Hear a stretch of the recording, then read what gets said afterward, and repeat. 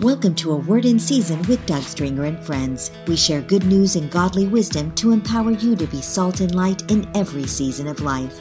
When pressure comes, it magnifies who we are inside. Are we Christ-centric? If we want to see genuine revival, we must focus on Christ and His desires instead of our personal preferences to see change. Join Doug as he explains 5 key actions that create an atmosphere ready for revival that will lead to times of refreshing and renewal. After the episode, check out our show notes on your favorite streaming platform and visit awordinseasonpodcast.org to download a free 30-day devotional that will encourage you to draw closer to the Lord. If you've gleaned anything from this podcast, consider paying it forward with a gift at somebodycares.org. Now let's join our host, Doug Stringer.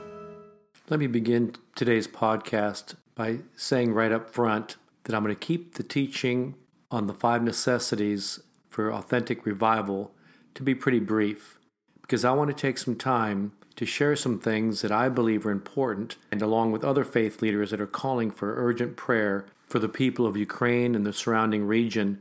We've also seen the buildup of potential wars and rumors of wars in other parts of the world. We have seen, in a lack of better terms, a perfect storm with the global pandemic, with dictatorship, with tyrannical leadership, with an all-out assault on our freedoms and liberties. It seems for the last few years there has been the opening of a Pandora's box, as I've shared in the past, that at some point we will all pay the Pied Piper. We are being led down and led astray in some ways by those who we've trusted, institutions, individuals, politicians. We have got to get back to the place of the discernment that God gave Solomon, and the place in which we are in the world today, not to walk in fear, but keeping our eyes fixed on Jesus, the author and finisher of our faith. We need wisdom and discernment like never before. You know, throughout history, there are reports of great awakenings and revivals.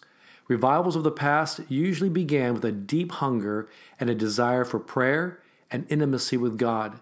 And it usually was born out of a place of tension, concern, challenges, even places of desperation that brought people to a place of repentance and a call to consecration and a renewed sense of holiness before a holy, holy, holy God.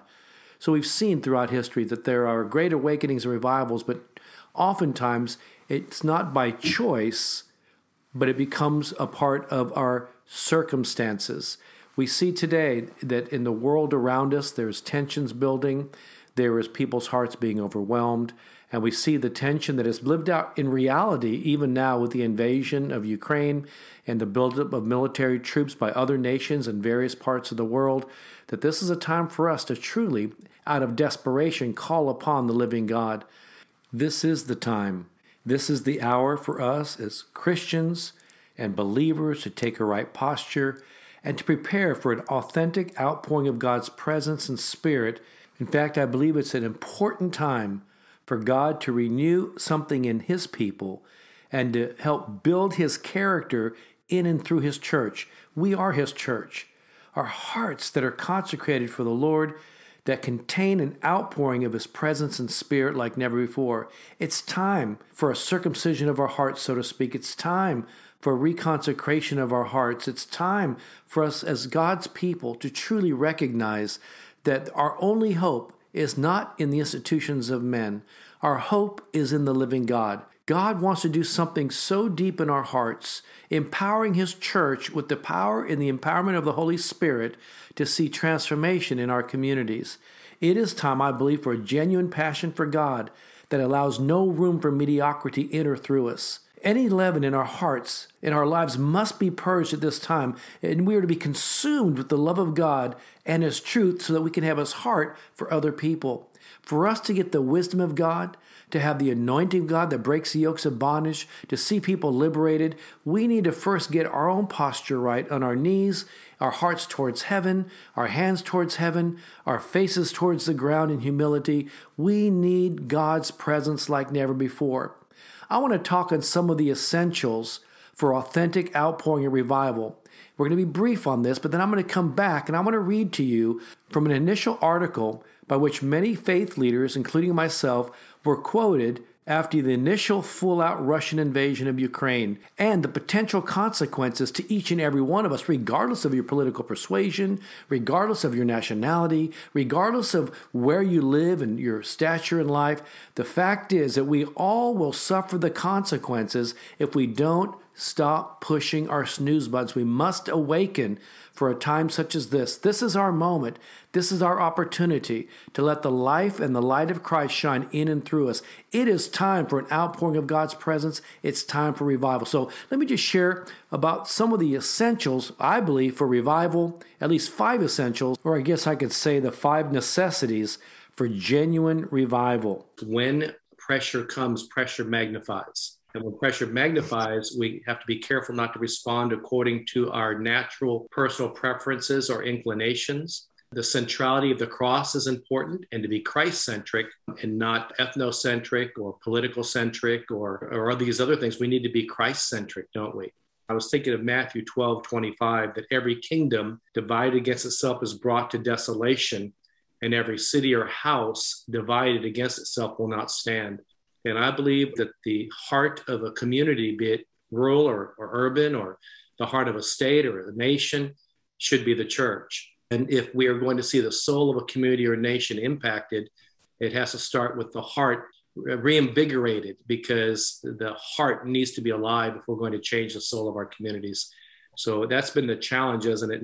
But one of the things about the importance of the book of Joel, and that it only consists of 3 chapters, and yet it was written as a wake-up call to a nation in crisis. And I believe that even though we knew it then, we prayed for it then, we're living in a time where I think it is magnified more now than ever. And a lot of things we've all been reading saying, well, someday we're going to see this, this, this, and this. But now we're living out many of those things in a global context.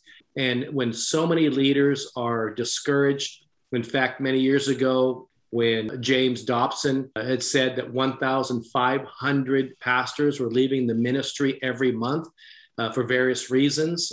I don't think any leader sets out to say, I can't wait to fail. But things happen in life, and then leaders get discouraged and they allow compromise. And for whatever reason, 1,500 pastors were leaving. Now we see that even Barna, others say it's well over 1,700.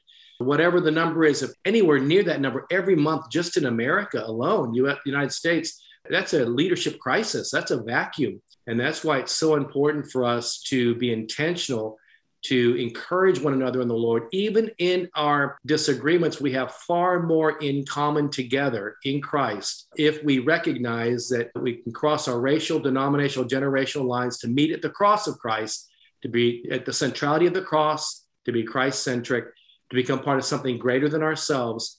Then I think we have the beginnings of a great outpouring. And, we look at Azusa Street, we look at all these great revivals, the Welsh revivals, even 100 years before Evans Roberts, 100 years before. The forerunner to the Welsh revival 100 years before was Edward Irving, 100 years before Evans Roberts. And another Welsh revival, there was an outpouring. We've seen so many, and they usually come during or after times of crisis. And so we're ripe right now for an outpouring of the Holy Spirit, I believe. But one of the things we did cover in all of our solemn assemblies that we've been a part of and helping to facilitate was, one, we need a revelation of God's presence again. Everything we do must be born out of presence. Prayer, as Dr. Edwin Lewis Cole used to say, prayer produces intimacy. To whom you pray, for whom you pray, and with whom you pray, because agreement's a place of power. We need a revelation of God's presence and a renewed revelation of the work of the cross and the power of the resurrection. Number 2, we need to personally take reflection of our personal and corporate areas of vulnerabilities and to be brutally honest. In my book, Leadership Awakening, as you know, I've written about that we have to be brutally honest with our own human frailty. That God's not looking for our perfection, but he is a perfect God doing a work of perfection in and through us. And we just have to be honest with God and walk in that place of humility, confidence in him and not in our flesh. And then the third thing that we prayed about in all of our solemn assemblies and these stadium events was a place of reconciliation. But how can we reconcile to one another if we aren't truly walking in humble reconciliation with God? Through one, we become one new man, a corporate body. But first, it was because of Christ, because of our separation with God. Jesus, the man, came that we might become a new creature in Christ, a creation in Christ, and corporately become one new man. there is something about the ministry of reconciliation. We are called, and even as I think about the book of Acts, when Paul was relating to when he was Saul and he was knocked off the animal, and Jesus said, Saul, Saul, why do you persecute me? And then he said, I revealed myself to you with this purpose, to be a witness and a minister of the things you have seen and the things you have yet to see. And when I thought about that, every one of us have a Damascus Road experience at some point. And that moment, we have a new calling from God. When we get the revelation of the work of the cross, the power of the resurrection, then we personally have a new purpose, that we are to be witnesses, and a true witness rescues lives, Proverbs 14:25 says. So we are to be true witnesses who know how to rescue lives and save souls, but also to be ministers. What is a minister? Not just the pulpit ministry, but we're all called to be ministers of reconciliation. We've been reconciled to God. We're called to the ministry of reconciliation. And the fourth thing we prayed about was authentic revival. Charles Finney used to say that revival is no more a miracle than a crop of wheat. What he's saying is, look, the real miracle is not in the harvest of the revival or seeing revival happen. It is actually the planting, the obedience of planting the seed, and God doing the miracle in the seed that brings it forth to harvest. And so if we would be faithful to plant and to water and to fertilize and to tend to what God has given us, then God will bring forth revival in the land, because we need a heart awakening if we're going to see an awakening in our nations. And then finally, number 5, we have what we used to pray about as reformation. The reform of Josiah, 622, 623 BC, and the reform of Josiah, we see that it was a good thing that King Josiah saw that things had been out of order. He legislated law. He came in and changed things. But Zephaniah, contemporary of Jeremiah, said, this is a good thing, but it won't last unless you deal first with the inward corruption of the heart. And I think it's important for us to see true reformation. It changes the culture, has to be starting in our own hearts and asking God to do a renewed work in us in that place of authenticity and honesty with God, so that God can do a work in us, so he can do a work through us. So reformation will never last if we try to legislate reforms, but it can only last if we deal with the heart issues and get a heart awakening in the church. And then finally, through times of authentic repentance and humility comes times of refreshing. We need a fresh anointing of the Holy Spirit today more than ever. And that's why I want to encourage each of you leaders today, that your place and value in the kingdom is needed more now than ever before. Let us remember that great landmark moment of when we got the revelation of the work of the cross and the power of the resurrection. Remember that moment. And so no matter what we go through, all of our discouragements, that moment, if we can remember that moment where Jesus revealed himself to us and we were called into this great privilege of calling, if we can remember that moment, then everything else we've ever been through, he can take us through, because we don't forget that great moment in which he revealed himself to us. I want to encourage you, pastors, business leaders, friends, that we need your leadership. There's a leadership vacuum in the culture in which we're living. Many are becoming discouraged. May I encourage you that you're not alone, that God is doing a work in you. We need you more now than ever. People are watching in ways you don't realize. And even through the pandemic and through all the challenges, it's awakening us to the realization that our hope is in the Lord, Christ Jesus, our hope of glory, Christ in us. Amen. In conclusion of our podcast today, I would like to read a few of the prayers and the comments by faith leaders. Last week, we began to see the tensions continue to arise. We've heard things happening in our own countries, and of course, the United States where I live, the increase of costs of food, increase of the cost of just basic necessities, the increase of the cost of fuel. And those things have begun to take its toll on so many people. But then we began to see the incredible tension, our hearts being overwhelmed by seeing the situation happening on the border of Russia and Ukraine and surrounding regions. In fact, when I got up on Thursday morning and received a message from Charisma News, I was quick to say, yes, I'll respond, because I'd been percolating in my heart all night long, grieving and praying and joining so many others praying for people. So let me read to you a little bit of the comments. Governor Glenn Youngkin of Virginia tweeted out, Putin's invasion of Ukraine is an assault on a sovereign nation and will have devastating consequences for Ukrainian citizens. This senseless, unprovoked attack undermines democracy worldwide, and we must hold Russia accountable, and we pray for the Ukrainian people and for peace. Nikki Haley, former governor of South Carolina, a Christian and the former U.S. ambassador of the United Nations, said, "Even on our worst day, we are blessed to live in America. We should be all supporting the Ukrainian people in their quest for freedom. Putin and Russia is a sick thug who doesn't like freedom knocking on his door. We should support President Zelensky as he stands up to the bullying from Russia. We are always right when we fight on the side of freedom."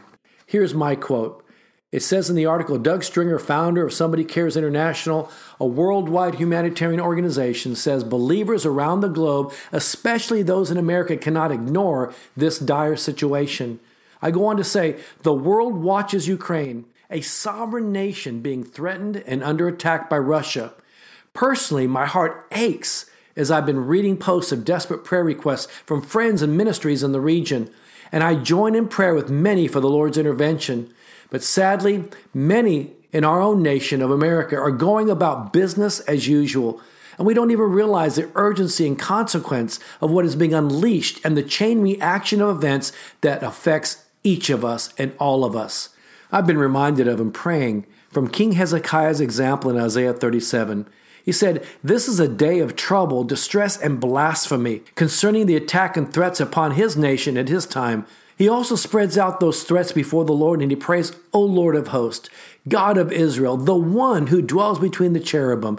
You are God. You alone are God of all the kingdoms of the earth. So incline your ear, even your eyes, O Lord, and see and hear. Now therefore, O Lord our God, save us from his hand," the hand of the enemy, that is, "that all the kingdoms of the earth may know that you are the Lord, you alone are God."